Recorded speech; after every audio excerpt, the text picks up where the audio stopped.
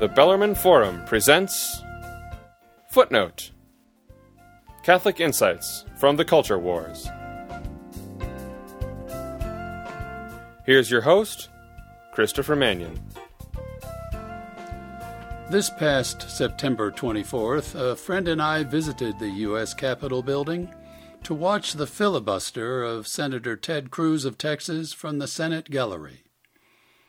No, we didn't stay for all 20 hours, but we were able to hear Senator Cruz read Green Eggs and Ham by Dr. Seuss to his two young daughters who wanted to hear a bedtime story.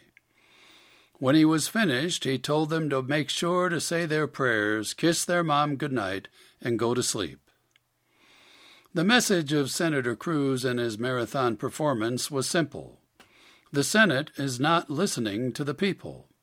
His point was to reach over the head of the establishment media and speak directly to the people. He succeeded, and the Senate telephone lines were swamped for days with calls from all over the country supporting him. The liberal media did not take this lightly. On all sides, and in Washington that means the left side, pundits, experts, and blah blah criticized, attacked, demeaned, and otherwise disparaged Senator Cruz for his efforts. He didn't change a thing, they sniffed. Senator Cruz is not a supporter of abortion rights. If he were, the secular media would be cheering him on. And the proof of that pudding lies deep down in the heart of Texas.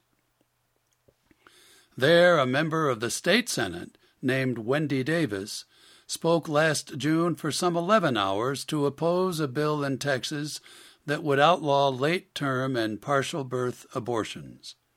That's right, infanticide. Well, the secular media immediately canonized her. She was heroic, said the homosexual sites. She was brave, chirped the pro-aborts. They paraded her picture across every screen in the land. Davis's performance propelled her to national prominence among the left. She took in $1 million from champions of abortion nationwide. While no one in the liberal media delighted in the blue tie worn by Senator Cruz, they all swooned over Wendy's pink shoes. Needless to say, Ms. Davis will now run for governor of Texas on a single-issue platform that goes something like this. Doctors, like the convicted murderer Kermit Gosnell of Philadelphia, should be allowed to stay in business in Texas as long as they make sure that they kill the baby before they remove it from the birth canal. That's right. Ms. Davis wants all abortion clinics in Texas to be as unregulated as Kermit Gosnell's was. By the way, for the pro-abortion national media, Dr. Gosnell does not exist, nor do the American people. That's why the media establishment hates Senator Cruz. He goes over the head of the media, straight to the people, unfiltered by jaded left-wing journalists. For the media, alas, late-term abortions are a human right.